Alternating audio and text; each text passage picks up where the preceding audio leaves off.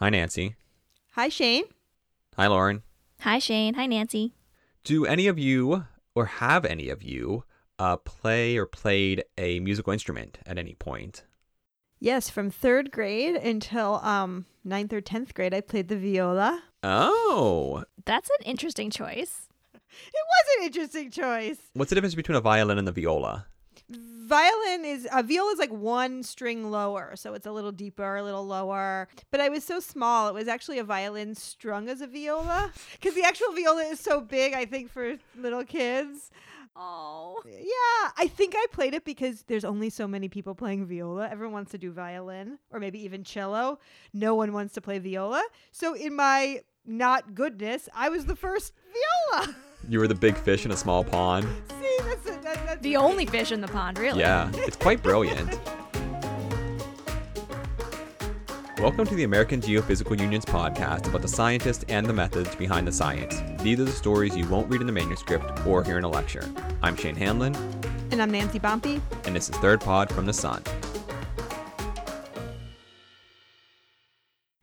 Well, did you guys know that volcanoes can actually act as musical instruments? So, besides like the sound of... Right, besides the eruption. Exactly. Well, right, yes. Yes, they make noises when they erupt, but they also make sounds when they're before they erupt and afterwards, and scientists actually study them, and they're kind of like the biggest musical instruments on the planet.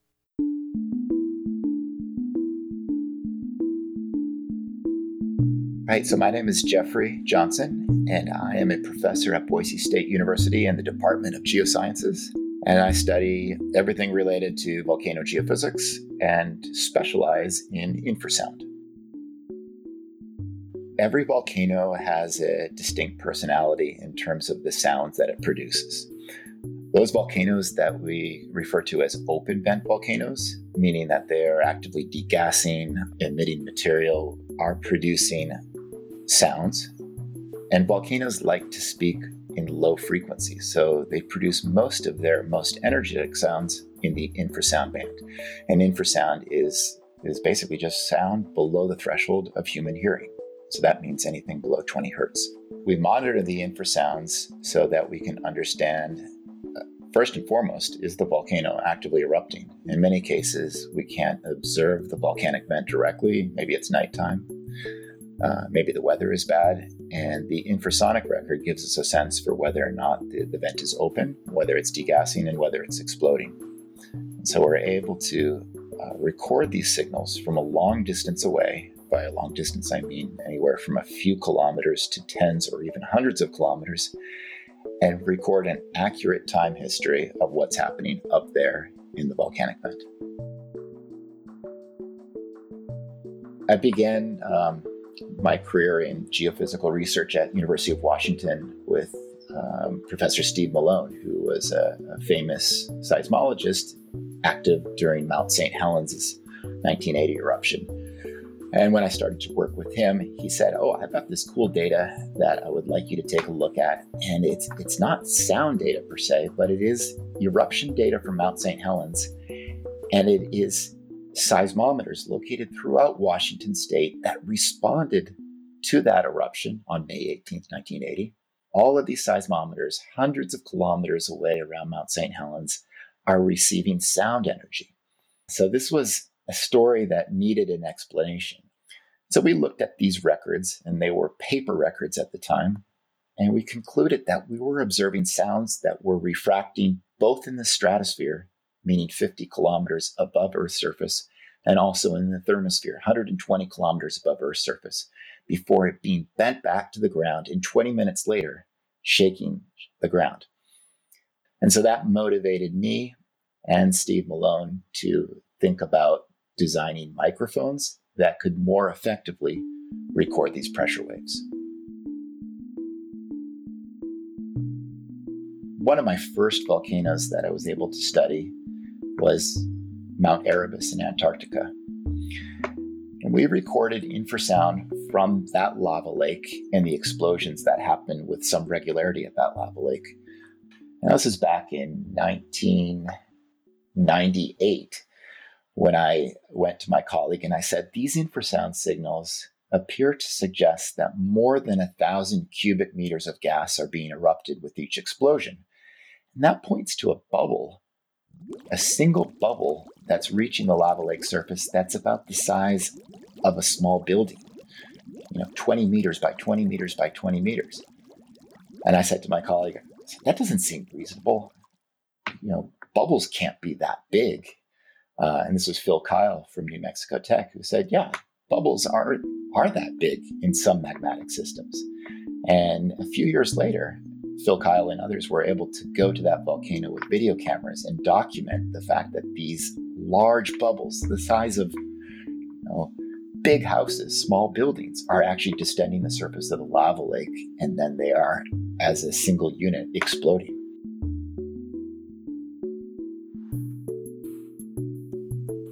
All right, I have to ask, because the three of us, it's hard for us to just get mics working when we're trying to record this podcast. How do they capture the sounds that the volcanoes are making? Yeah, so they go out and they deploy an array of microphones all around the volcano, usually a few kilometers away, and they do it usually near seismic equipment that's put out to capture like the ground shaking motion to see if the volcano's, shaking the ground at all. So they have a bunch of microphones. They try to have at least 3, and that way they can use those to triangulate where the sound is coming from. They would love to have more microphones around a volcano if they can, and their goal is really to kind of record the sounds over time to really get an idea of like what the volcano's voice print is, and then if they can maybe figure out if the volcano is getting ready to erupt. The volcano voice print. I love that. So what does it sound like? Well, Jeff will tell you.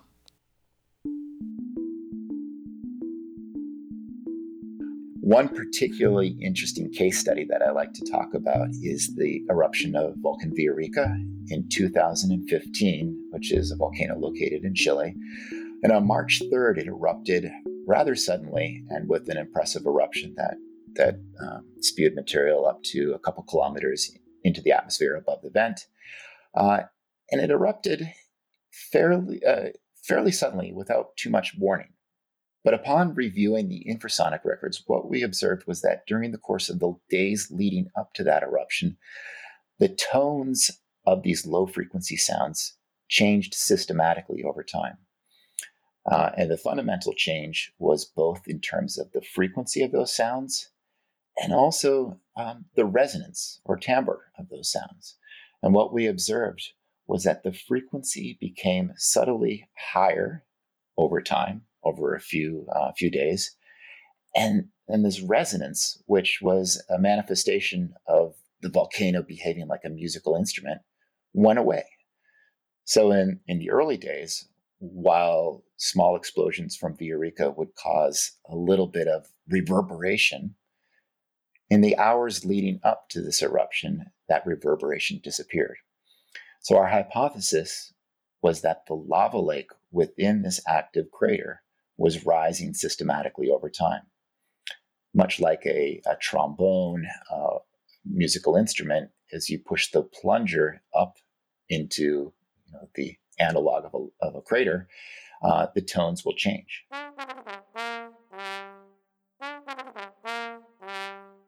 And so we observed that over time, and that led us to the idea that we were able to record the level of the lava lake in the crater. So a crater that is long and skinny might be analogous to an organ pipe, a musical instrument that has one open end and one closed end.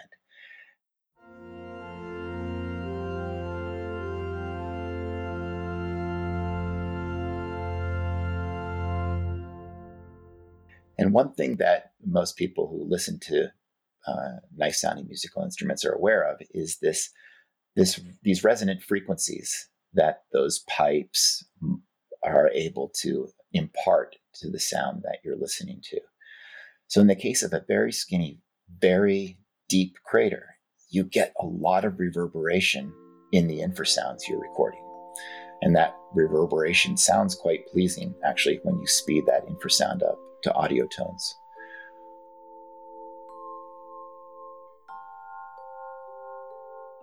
When that pipe becomes short, you lose that reverberation and your explosions become more like thunks then a thunk followed by a decaying oscillation. So that's one thing we noticed when the lava lake started climbing up in this crater. It became more of a loudspeaker than an organ pipe, and we lost that reverberation.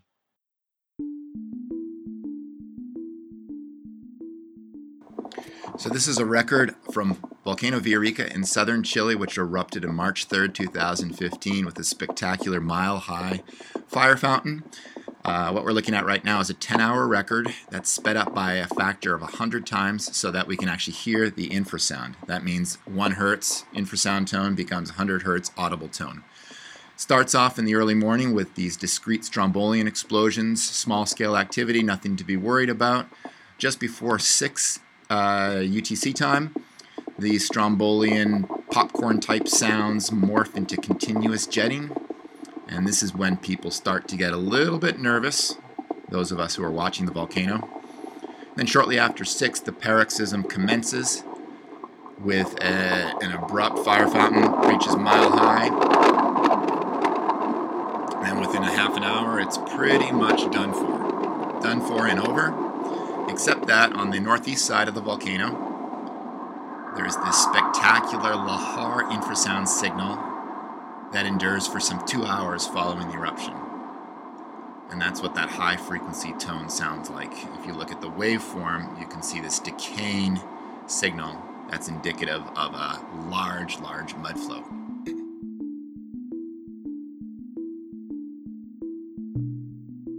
Villarrica was a really cool case study because we observed changing infrasounds. The frequency changed over time and the reverberations disappeared. Other volcanoes have their own unique sound prints, if you will. One volcano in Ecuador that has a particularly beautiful infrasound signal is Cotopaxi. And during the 2016 eruptive sequence, this volcano was producing beautiful resonant signals that we called tornillos. And tornillo is the Spanish word for screw.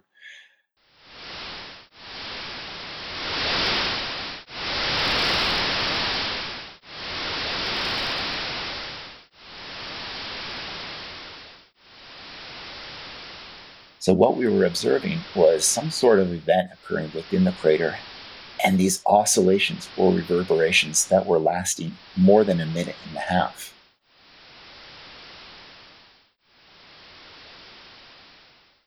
We think something was happening at the bottom of the crater to excite these resonances, but we don't know precisely what that was. Now, Cotopaxi is a fairly inaccessible volcano. It's really, really high. Often the weather is bad. And so even though we were recording these signals regularly, we didn't have much in the way of eyes on in terms of what was happening. But we do think there's probably small explosions at the bottom of the crater. If for no other reason than this is what is exciting those resonances at other volcanoes, like, for instance, Villarrica.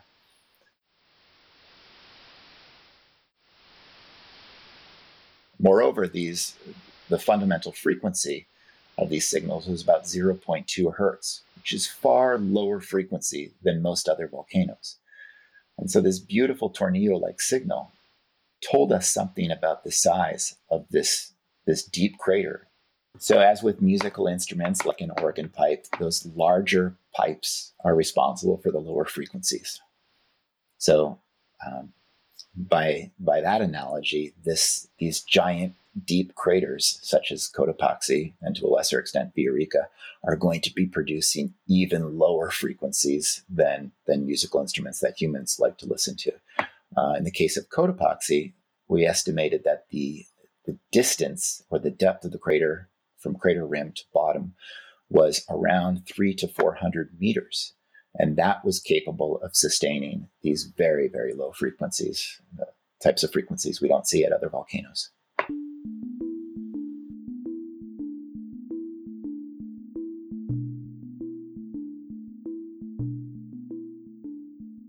The volcano stuff is so cool. I mean, is he just a volcano specialist, or does he do recordings of other things on Earth?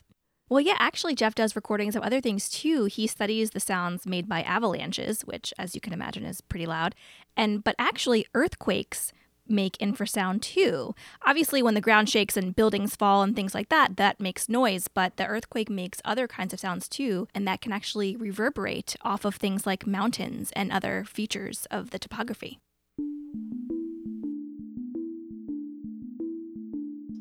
Now, earthquakes shake the ground and produce seismic waves. We all know that. But these seismic waves also impinge upon the free surface, the ground-atmosphere interface, and they cause sound waves in the form of low-frequency sounds to propagate up and into the atmosphere that we can then record with networks of arrays of infrasound sensors. We're engaged right now in a very exciting project here in Idaho with the monitoring of an aftershock sequence from an earthquake that occurred a little bit more than a month ago. On March 31st, there was a large 6.5 earthquake in central Idaho. And since then, many hundreds of earthquakes have occurred, some as large as mid-4s. And any of these earthquakes that are above, I would say, about 2.5 are also producing infrasound signals.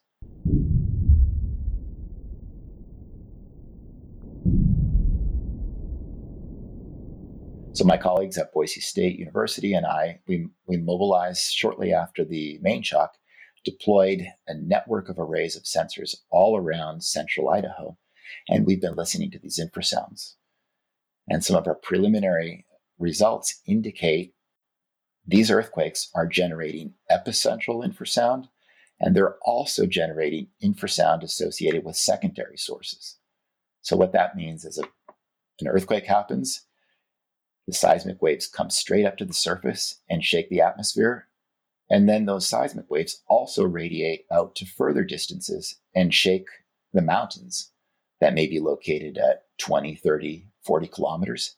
And those resonate and ring like bells, if you will, producing secondary infrasound sources.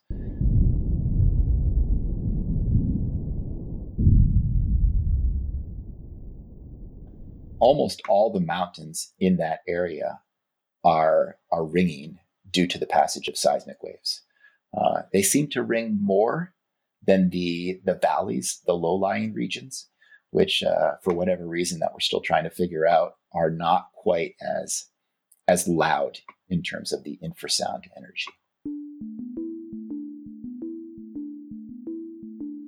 Were you surprised? Like, what did you think when you realized this was going on? I suppose I was surprised to see or hear as much infrasound as we did. Folks who know a little bit about earthquakes are aware that earthquakes produce sounds. People who live close to earthquakes feel the shaking, and they also can hear with their ears higher frequency sounds that are definitely coming through the air. They're not coming through the ground or not coming solely through the ground. And so that points to the fact that these sound waves produced by earthquakes are really quite common. They're basically universal. And so if you have the right sensors, which are in this case infrasound sensors, you're able to capture a whole world of low frequency sounds and understand where those sounds are coming from. Every day I realize how lucky I am to be able to both to travel and to do some really extraordinary field work, but at the same time do some novel scientific study using this very powerful radiation from these geophysical sources. And it's every time you get a new data set and you get to analyze it and tell a story, it's a privilege.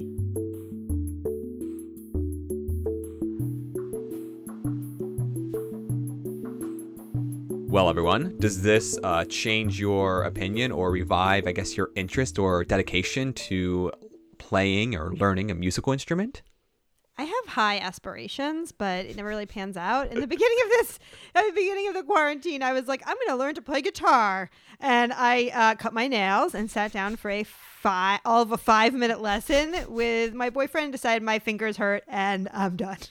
So that was that. What about you, Lauren? Have you revived your skills? It does. It definitely revives me. I have a ukulele that I've been learning for like 6 months, but I'm still pretty bad. Not really ready to play in front of people yet, but I enjoy singing to myself in my bedroom.